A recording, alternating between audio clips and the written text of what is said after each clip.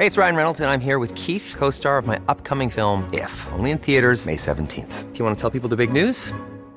All right, I'll do it. Sign up now and you'll get unlimited for $15 a month and 6 months of Paramount Plus Essential Plan on us. MintMobile.com/switch. Upfront payment of $45 equivalent to $15 per month. Unlimited over 40 gigabytes per month. Face lower speeds. Videos at 480p. Active Mint customers by 531.24 get 6 months of Paramount Plus Essential Plan. Auto renews after 6 months. Offer ends May 31st, 2024. Separate Paramount Plus registration required. Terms and conditions apply if rated PG. Vil du være med til at sikre, at ingen snyder sig selv eller alle os andre? Skat er ikke enkelt. Derfor har vi brug for dig. Find et job med mening på skattestyrelsen.dk. Mette, hvorfor skal vi have Chèvre Show? Jamen det skal vi, fordi jeg fik at vide som forberedelse til det her, at jeg skulle vælge min livretter og gerne 3 retter. Så sagde jeg, at min livret, det er et stykke dansk rugbrød med en helt almindelig skæreost. Ja. Og så var svaret, det er simpelthen ikke, altså det er ikke 3 retter, det er ikke nok. Det er simpelthen ikke 3 retter værdigt at køre ost i 3. Men jeg er ikke i tvivl om, at når jeg står der på den sidste dag, så er det det, jeg kommer til at spise, fordi det er vitterligt min livret. Ja tak til Danmarks Naturfredningsforening og skønlitteraturen på P1, men nej tak til kritiske politiske interviews. Sådan ser det ud, når statsminister Mette Frederiksen får forespørgsler fra medierne, i hvert fald ifølge en ny aktindsigt. Den fortæller redaktør på Mandag Morgen, Andreas Baumann, om i dagens Azure. Jeg hedder Signe Løntoft. Velkommen i podcaststudiet, Andreas. Mange tak. Du er digital redaktør på Mandag Morgen, og du sidder i øjeblikket og gør en artikel færdig på baggrund af en aktindsigt fra Statsministeriet. Den aktindsigt handler om, hvor mange gange medier har bedt om mulighed for at interviewe Mette Frederiksen, og hvilke medier, der har fået henholdsvis ja og nej. Hvad fik dig til i første omgang at søge aktindsigt i det? Jeg søgte helt tilbage den 10. august, og det var sådan lige da jeg var kommet tilbage fra sommerferien, og havde undret mig lidt over, at statsministeren havde lanceret sin egen podcast. Altså i hele den her debat om, at hun er utilgængelig og ikke gider at stille op til interviews med pressen, så tænkte jeg, hvad er egentlig rigtigt? Og det her det er så et forsøg på egentlig bare at få en lille smule indblik i, om der bliver sagt ja eller nej, når journalister de spørger om et interview med hende. Da du så fik svar på aktindsigten, var der noget, der kom bag på dig? Ja, altså først og fremmest behøver jeg overrasket over, at jeg overhovedet fik svar, fordi jeg har også forsøgt at få samme indsigt i Udenrigsministeriet. De havde afvist den, fordi de syntes, det var alt for mange dokumenter. Men Statsministeriet, de svarede efter en 6 uger. Så det var jeg først positivt overrasket over, men så dernæst blev jeg måske overrasket eller mere overvældet over, hvor kaotisk materiale jeg egentlig havde fået, fordi det bare var et kæmpe langt udskrev af e-mails frem og tilbage, sms'er og sådan nogle presselister over hvem det er, de over i pressetjenesten i Statsministeriet har snakket med og aftalt interview med. Så der var en del arbejde i bare at sortere det hele, få det ind i et Excel-ark, så man kunne sige et eller andet fornuftigt om det. Det har taget rimelig mange dage. Hvad viste aktindsigten sådan helt præcis? Jamen sådan langt om længe, da vi ligesom har fået tykket os igennem alle de her e-mails, så kunne jeg konstatere, at der er 134 henvendelser, skriftlige henvendelser til Statsministeriet med spørgsmål, om statsministeren kunne give et interview. At de 134 har så vist sig, at det kun er 5 interviews, der er kommet ud af det. Hun har godt nok sagt ja til 7, men 2 af dem er ikke blevet til noget. For os journalister, så er det her måske ikke så overraskende et resultat, du er kommet frem til. Hvorfor er den her historie vigtig at lave? For os på Mandag Morgen var det sådan, ligesom vigtigt at lave sådan et reality-check af, kan vi ikke sige noget mere fornuftigt, end at man bare hører den ene fløj, der siger, hun er magtfuldkommen og gider ikke stille op til pressen, og hun gider kun at kommunikere gennem sociale medier og makrelmad og sin egen podcast og alt det der. Og så hvad hun selv siger, fordi hun siger jo selv, at hun stiller op til pressen, og at hun heller end gerne vil svare på spørgsmål. Ikke? Så for os var det journalistisk vigtigt at forsøge at komme det en lille smule nærmere om, hvad der egentlig er op og ned. Og så kan man sige, sådan demokratisk er det måske også vigtigt i hvert fald at have en klarhed over, hvordan er forholdet mellem pressen og de mest magtfulde folkevalgte her i landet. Det her det er måske et tegn på, at det ikke går sådan super godt. Nu sidder du selv som redaktør på et medie, nemlig Mandag Morgen, som er en del af samme mediekoncern som Altinget. Mette Frederiksen hun gav et interview til Altingets Erik Holstein sidste efterår. Hvornår har hun sidst været i Mandag Morgen? Jeg må lige tjekke, men i august 2020, der gav hun faktisk et ret stort sådan, ledelsesinterview med min kollega. Det er stadig værd at læse, men det var sidste gang, og også den eneste gang. Andreas, du er også dykket ned og har set på, hvilke medier, der får ja, og hvilke, der får nej fra statsministeren. Er der et mønster i det?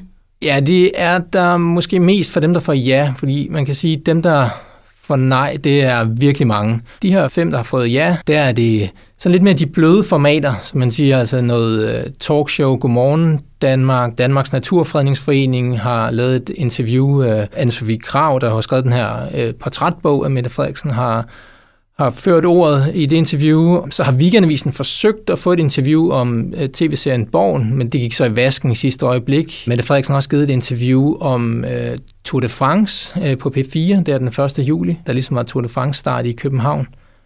Og så skønlitteratur på P1, der hun talt med P1-journalist om, hvad det er for nogle bøger, noget litteratur, hun godt kan lide. Så er der også et enkelt interview, som er sådan lidt mere dybdegående på TV2 Nordjylland, men det blev så forsinket, så det endte med at blive bragt her midt i valgkampen i hendes egen valgkreds i øvrigt, så det kan man måske også godt hæve et øjenbryn over. Så ud fra de henvendelser, som er kommet til statsministeriet, som har fået ja, så er der et mønster af, at det er sådan nogle lidt bløde formater, siger du, som Mette Frederiksen takker ja til. Ja, og det har jeg så spurgt et par forskere om de kan se et mønster i det, ikke? Så det er virkelig dem, jeg refererer her, fordi det er det, de kunne se, og det siger de bare, at det er helt logisk, fordi de 2 store krav til politikere nu om dagen, det er, at de skal være kompetente, og de skal være menneskelige. Og det er svært at vise, at man både er kompetent og menneskelig, hvis man bliver udfrittet om en eller anden politisk skandalesag af nogle kritiske medier, ikke? Så derfor er det ganske klart, at politikere, der også har en interesse i at fremstå menneskelige og kompetente over for deres vælgere, at de vælger de formater, hvor man måske kan fortælle lidt mere om sin egen person og sin egen oplevelse og sin egen litteratursmag end minksag osv. På Altinget, der har vi også haft en oplevelse af, at det i den her regeringsperiode har været svært at få fat i de forskellige ministre. Men det er ikke noget, vi har lavet sådan en sammenligning, optælling af, og det er også meget forskelligt fra den ene minister til den anden. Nu har du undersøgt, hvor ofte Mette Frederiksen stiller op. Kan vi sammenligne det med, hvor mange gange for eksempel Helle Thorning-Schmidt eller Lars Løkke Rasmussen stillede op til interviews? Ja, ikke lige på baggrund af de her tal, så vil det i hvert fald kræve, at vi lavede sådan samme stikprøve i de andre statsministers perioder. Ikke? Jeg talte med professor Mark Ørsten om det over fra RUC, om hvad han egentlig ville gøre, hvis han ville undersøge sådan det der historiske perspektiv i det. Det er lidt svært, men alligevel så siger han og også Rasmus Kleis Nielsen fra Oxford Universitet, at de internationale tendenser, de peger i den her retning, at det bliver sværere og sværere for journalister at få adgang til toppolitikere. I USA, der er det helt siden Bush senior, der kan man simpelthen se, at det er færre solointerviews, de har givet præsident for præsident. Så det er ikke kun i Danmark, det bliver sværere og sværere for journalister at få toppolitikere til at stille op til interviews. Hvad er så eksperternes vurdering? Er det et demokratisk problem, at statsministeren og mange andre politikere, de ofte takker nej til at svare på kritiske spørgsmål fra medierne? Ja, den ene siger, at det er et demokratisk problem, fordi vi har en demokratisk samtale. Det er ikke nok at bare kommunikere envejs til vælgerne via sociale medier. Man er nødt til ligesom også at få nogle mere kritiske spørgsmål, som kan hjælpe vælgerne med at forstå, hvad det egentlig er for en politik, politikerne står for, og hvad resultaterne af den bliver. Altså, den anden, Rasmus Kleis Nielsen, han er mere sådan, måske en lille smule kynisk, synes jeg, i hvert fald selv som journalist, at han siger, at det er helt naturligt, at det her det foregår. Det er en magtkamp, journalister og politikere har, når de går ind i et interview. De har begge to egne interesser i det. De regner begge to med at få noget ud af det. Og når så der kommer sociale medier, og politikerne får bedre rådgivning om, hvornår de ikke skal stille op til interviews, så er det klart, så ændrer kalkylen sig måske. Det ikke altid kan betale sig for en politiker at sige ja tak til et interview med en journalist. Hvem har egentlig befolkningen med sig? Jeg spørger, fordi at ofte efter sådan nogle pressemøder, så kan man se på kommentarspor på Facebook og så videre, at befolkningen egentlig er irriteret over alle de her journalister, der stiller de her nævenyttige kritiske spørgsmål.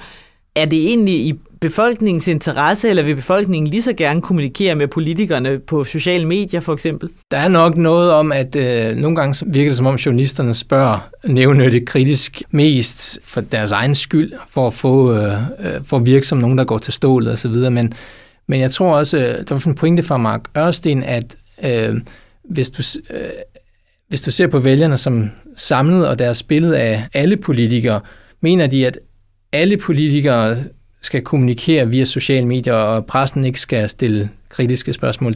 Der vil de nok sige nej. Måske hvis du selv stemmer på Mette Frederiksen, synes du det er irriterende, at pressen er efter hende. Men skulle Lars Løkke så have den samme behandling, så er det måske mere i orden. Ikke? Så jeg tror egentlig, befolkningen som helhed støtter, at politikere i det her land, folkevalgte i det her land, de skal svare også på spørgsmål, der er lidt mere kritiske, end hvad man kan få i et kommentarspor på Facebook.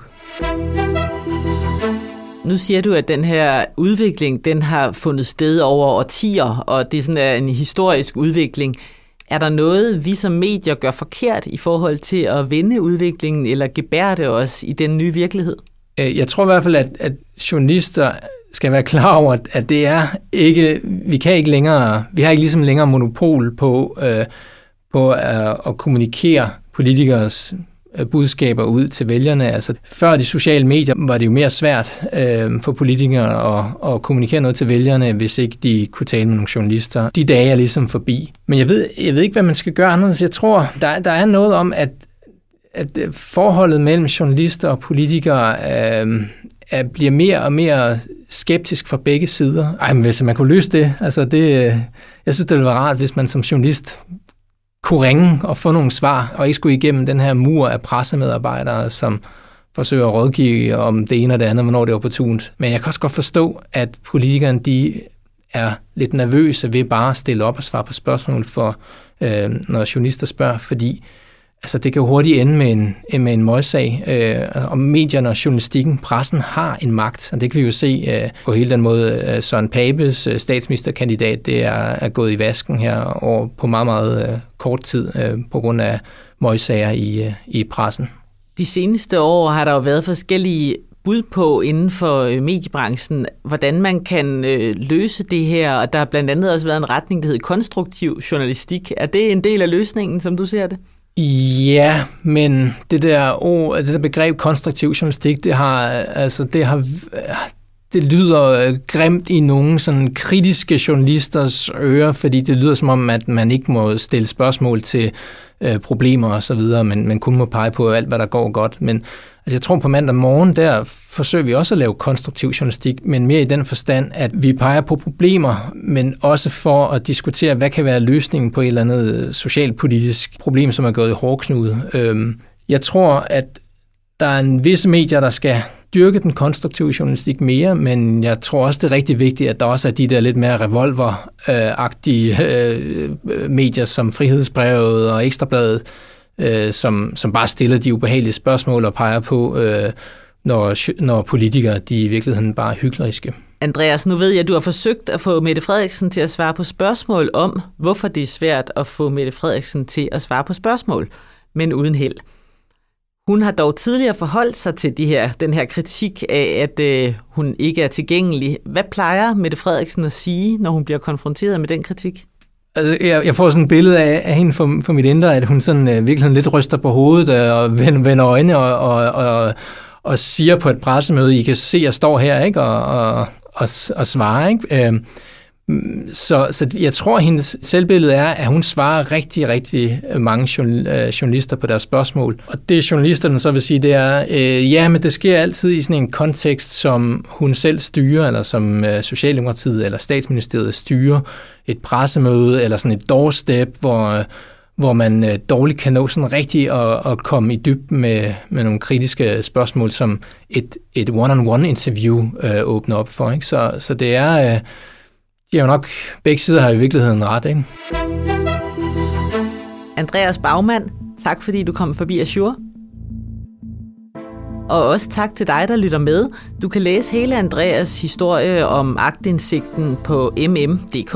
Og hvis du ikke kan få nok af politik og valgkamp, så husk, at Altinget holder politisk fredagsbar i dag fredag. Klik ind på altinget.dk for at se detaljerne. Jeg håber, vi ses. Jeg hedder Signe Løntoft.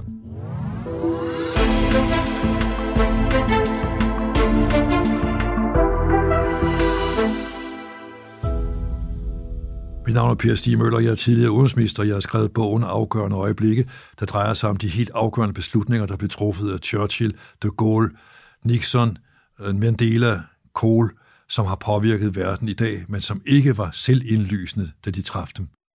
Bogen er udkommet.